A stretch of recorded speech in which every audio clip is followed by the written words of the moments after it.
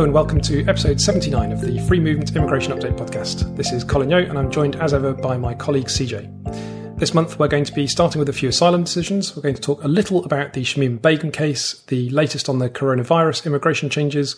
We're going to be having a look at the Hong Kong BNO visa, mention a couple of other things about immigration detention and access to benefits, and end with some rather disparate tribunal and procedural cases, always everybody's favourite. It is ridiculously hot as we record this, so please forgive CJ and I if we expire during recording, forget our own names or something like that. The stuff we're talking about is from July 2020. And if you want to claim CPD points for reading the material and listening to the podcast, then sign up as a Free Movement member and head to freemovement.org.uk/training. Right, CJ, over to you. We, first of all, have a bit of new ground broken in asylum law, and specifically on the concept of a particular social group. Being persecuted for a membership of a particular social group is one of the routes to protection as a refugee under the UN Convention, and the meaning of that phrase, particular social group, is open to some debate. And so what we have in this case is a decision that someone, quote, living with disability or mental ill health, end quote, could qualify as a particular social group, depending on the facts of the case. And the upper tribunal has said that the key issue is how the asylum seeker is viewed in the eyes of a potential persecutor. So even if you don't suffer from mental illness, but your oppressors think that you do, then you might still qualify. And that's potentially a significant development. The case citation DH, particular social group, mental health, Afghanistan, 2020 UK UT 223 IAC. And Colin, is that going to open the floodgates for refugees with mental health problems, or is it going to be a bit more complicated than that? I don't think there's any floodgates issues with something like this. And I think, to be fair, it's not the first time that ill health, mental health basically has been used as a particular social group in a refugee case. But this is definitely the first time that I've seen a really good treatment of it by the upper tribunal. And it's a really nice, thorough decision. Not just on refugee law, but also quite helpful in kind of exploring the nature and categorizations of what's described as mental health issues. So yeah, it's a really welcome, really interesting decision, well worth a read, and very welcome. It's a bit like going back to the kind of 1990s classic era of tribunal stuff when the tribunal was kind of breaking new ground and exploring what it really meant to be a refugee. So yeah, I quite actually enjoyed reading the judgment. And our next case comes from Daniel Grutters of One Pump Court, and he, along with the Chamber's colleague, managed to get their client, an asylum seeker, brought back to the UK after being removed to Nigeria.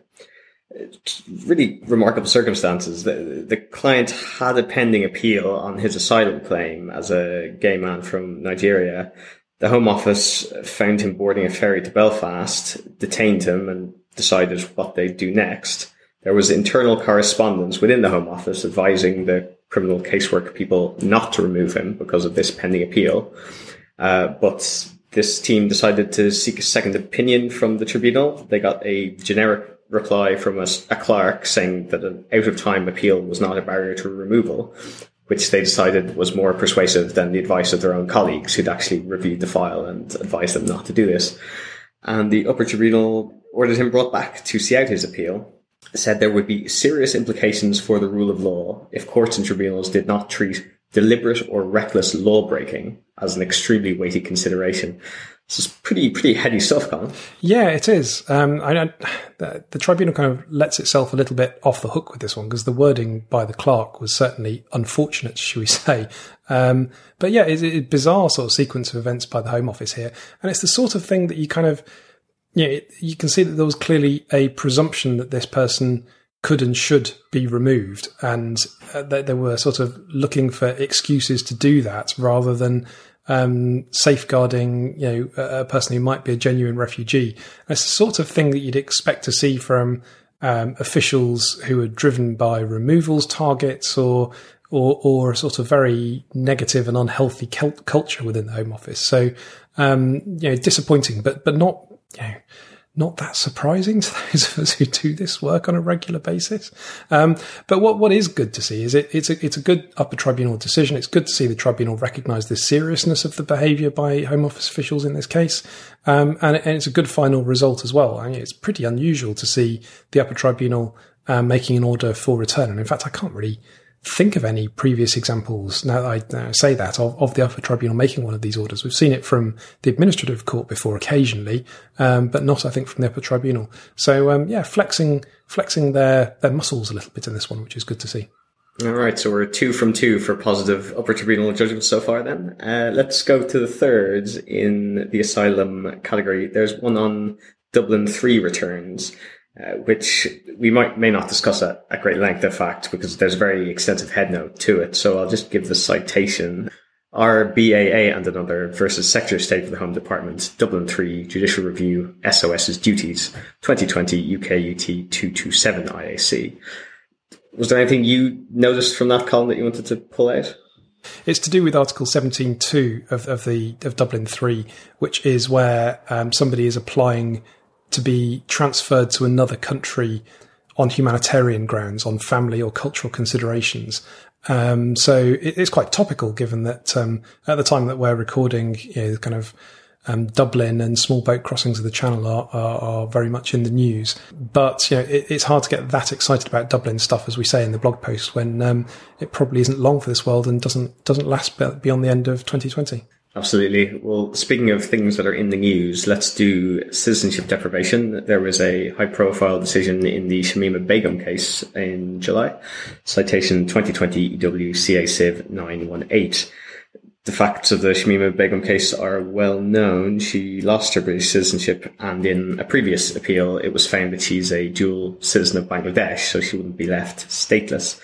Now, she didn't challenge that statelessness findings here, but the Court of Appeal did find that the lower court should look again at her human rights arguments, and crucially, that she should get to come back to the UK to attend the remaining stages of her appeal in person, which seems like really good tactical lawyering, I guess, on the part of her solicitors, because as soon as she sets foot in the UK, even if she ultimately loses her British citizenship, it doesn't seem like she certainly can't be sent back to a Syrian camp, right? Yeah, it seems unlikely. Well, she couldn't be sent back to a Syrian camp. I mean, arguably she could be sent to Bangladesh, of course, if she's been found to be a Bangladeshi citizen, and she hasn't challenged that finding, as you say. It's certainly going to be helpful to her, I guess. But the alternative was that she would have to endure an unfair trial, and as the Court of Appeal said, that's just not acceptable, basically. So they were looking for an alternative, and this seems to be the only realistic alternative. I imagine that the order wasn't made lightly, especially with the pressure, I think, that the government has been putting on the judiciary in recent years in these kinds of issues. We don't know what the ultimate decision is going to be still. This isn't a kind of final outcome. It just allows her to argue her case properly from here within the UK. She's still going to have to argue the kind of merits of her case. And, it'd be interesting to see which way that goes, because I don't think the arguments are all one way by any stretch of the imagination in this case. By which I mean all one way in favour of the government. I mean, obviously what she's done is very bad. But she was very young, and, the way that citizenship deprivation is being used does, on the face of it, seem pretty discriminatory. And it doesn't seem right that somebody born British and raised in this country can be deprived of their citizenship in this way. So there could be a kind of, wider argument about what public good really means in this kind of context. Absolutely. And I suppose even before we get to the merits of her appeal, there will be a Supreme Court appeal on this order to bring her back. So there's a long way to go in this whole saga, and she remains in Syria pending that Supreme Court appeal. Let's just do a quick coronavirus update. The main area of interest now that the system is opening up again is what happens to people who've been getting these coronavirus visa extensions via that online form over the past 6 months. And the latest word is that you need to leave the country by the end of August, under what they're describing as a grace period over the month of August. And if you reckon you can't leave by the 31st of August, there's still travel restrictions or serious health concerns or whatever it is, you can apply for exceptional indemnity by contacting the coronavirus helpline. So it's a pretty hard cutoff at the 31st of August, but with still some flexibility after that. So that's the latest Home Office position. As we discussed before, the legal basis for these manoeuvres of grace periods and exceptional indemnities a little uncertain. Yeah, it's difficult to see why the Home Office is digging in so hard on this and refusing to grant leave in a clear and more obviously lawful way.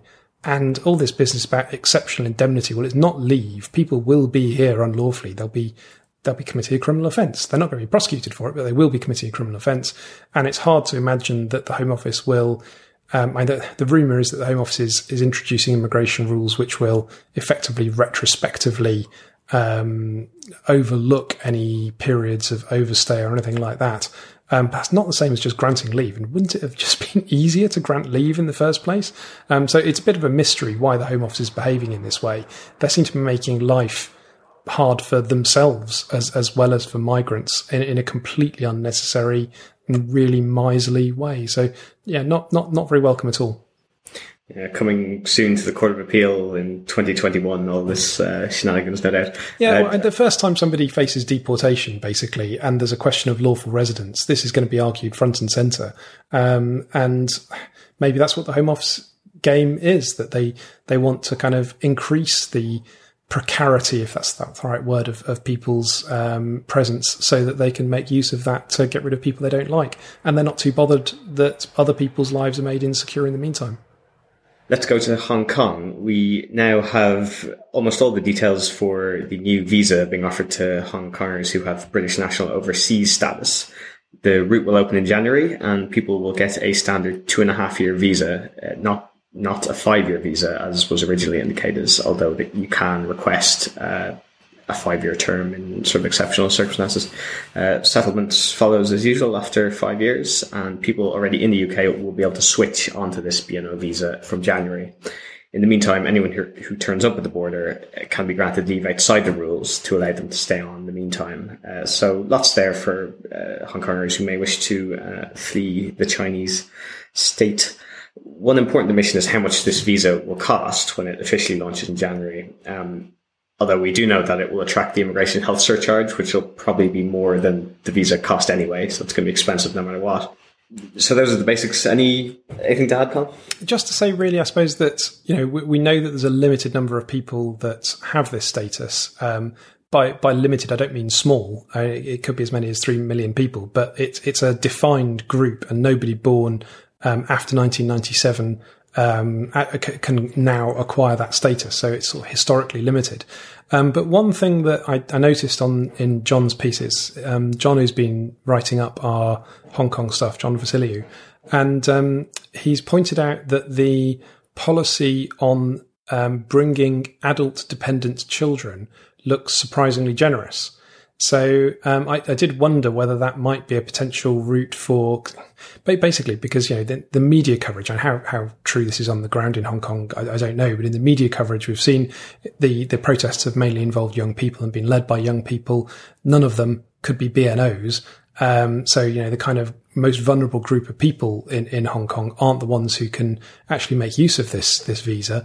But if they turned out to be dependent adult children of people who do have BNO status, then they might have a route, because of the apparently, it's written in coded language, but relatively generous provisions on adult dependent children. More generous than the rules would normally be expected to be, at least. Absolutely. Normally very difficult to get dependent family members in. Let's talk about immigration detention. There's a High Court judgment on the interpretation of the immigration bail provisions of the Immigration Act 2016. The finding is that the Home Office can set immigration bail conditions for someone even if they can't be put in immigration detention. So, for example, to require someone without leave to remain to report to a police station every so often. Alex wrote this up for us and says that the result isn't surprising because that was the whole point of the 2016 Act, and arguments to the contrary had to go up against the express wording. Nevertheless, valiantly argued. The name of the case, Kaitey, Kaitey, 2020 EWHC 1861 admin. Alex also has some interesting data via the good people at Duncan Lewis about Rule 35 reports, and these are supposed to be issued by doctors in detention centres to highlight vulnerabilities among immigration detainees, often associated with torture wounds, but not confined to torture cases. And what we see in this freedom of information data is that you do get reports on the indications of torture under Rule 35.3, but doctors are not using Rules 35.1 and 2 to highlight suicidal feelings among detainees or deteriorating health. Only 5 reports on suspected suicidal ideations across the entire detention estate in 2019. So evidence, they say that Rule 35 really isn't working very well, and the full FOI is available online to download in full. We'll look at benefits. We've done some work on migrants' access to benefits. It's quite topical at the moment. The Home Office has released some info on the number of people applying to have their visa condition of no recourse to public funds lifted or waived. There's been a huge increase, most likely because people are losing their jobs because of the coronavirus recession. There were almost 5,700 applications to lift no recourse to public funds in Q2 2020, so the months of April, May, June, compared to 914 in the same quarter last year. That's an increase of over 500%. Yeah, and it's still quite small numbers in comparison to the number of migrants that we know are in the UK.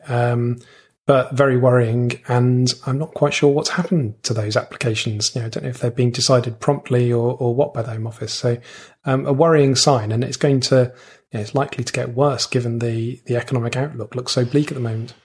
Yeah, I think in terms of promptly, there is a big backlog now, but I think about 90% of those applications are being granted. So they're piling up, but a lot of them are being lifted, which is good. A quick mention as well for a briefing that Alex Paletska has done on EU citizens' entitlement to benefits, focusing on universal credit, which is now, I think, the main welfare payment for people experiencing hardship or unemployment. And it discusses how EU citizens with pre-settled status can prove that they have a right to reside, which is a condition for being entitled to benefits in the first place. It's on the website, the headline, "Can EU citizens with pre-settled status claim universal credit?" So we are coming towards the end, but we have a decision about costs in the context of CART judicial reviews, or EBA judicial reviews, as I think they're known in Scotland. We might have to assume that listeners know what a CART case is to save on time, but the decision is about when costs are assessed if a CART judicial review is successful. And the Court of Appeal holds here that costs are a matter for the upper tribunal when the case returns there, and not for the High Court when it orders the appeal to be reopened. In that case, JH Palestinian Territories versus Upper Tribunal 2020 EWCA Civ 919. Yeah, and it's a case that might strike fear into CART litigators because it means that the costs of the specific bit of CART litigation, which is where you're judicially reviewing the refusal of the upper tribunal to grant permission to itself, the costs of the CART litigation won't now be dealt with separately. So it means that you've got to win your whole case in order to get the costs of that CART bit of litigation. I suppose it is a relatively cheap bit of litigation, arguably, because it's not an oral hearing and so on. But previously, if you'd won the CART case, then arguably you could have got your costs for that distinct phase, successful phase of the litigation, even if you ultimately went on to lose in front of the upper tribunal, now that you kind of forced the issue of permission. There are so few of these cases that there aren't going to be that many people affected by this. A good thing too, because that does sound like it would strike fear into people's hearts. Let's look at our little mixed bag of upper tribunal cases. One is about the definition of foreign criminal in deportation law. And the question was, does a hospital order under the Mental Health Act count as a criminal conviction in this context? The Home Office naturally argued that it does count as a criminal conviction, but the upper tribunal finds otherwise. The case is MZ Hospital Order, Whether a Foreign Criminal, 2020 UK UT 225 IAC. Yeah, so it's a good example of a question that kind of answers itself, really, when you ask it. And the judge in this case actually says, in the sentencing judge actually says, this is not a conviction. So it arguably, it's a bit surprising the Home Office tried to argue the point, but nothing should really surprise us about that these days. Indeed. Also, a tribunal case on relying on your relationship with a child to resist removal from the UK. So this is section 117b6 of the Nationality, Immigration and Asylum Act 2002, where someone can rely on their relationship with a non-British child if the child has been living in the UK for 7 years or more. And in this case, the man being removed had a 3-year-old Polish daughter, and he argued that this 7-year rule, which obviously didn't apply to a 3-year-old, should be waived for an EU citizen relying on EU law. But he lost that argument. The upper tribunal found that 7 years means 7 years. The case MM section 117b6 EU citizen child Iran 2020 UK UT 224 IAC. Yeah, it's what we call an ambitious argument. But it's based on the kind of idea that EU citizens shouldn't be discriminated against and put in a less good position than British citizens. Maybe it might succeed, but it is nevertheless an ambitious argument. Finally, then, a case on tax discrepancy cases, or paragraph 3225 cases, as they're sometimes known. Basically, here the upper tribunal reiterates that if the Home Office treated people unfairly over accusations of tax irregularities, that unfairness is cured if the person gets an appeal in the first-tier tribunal.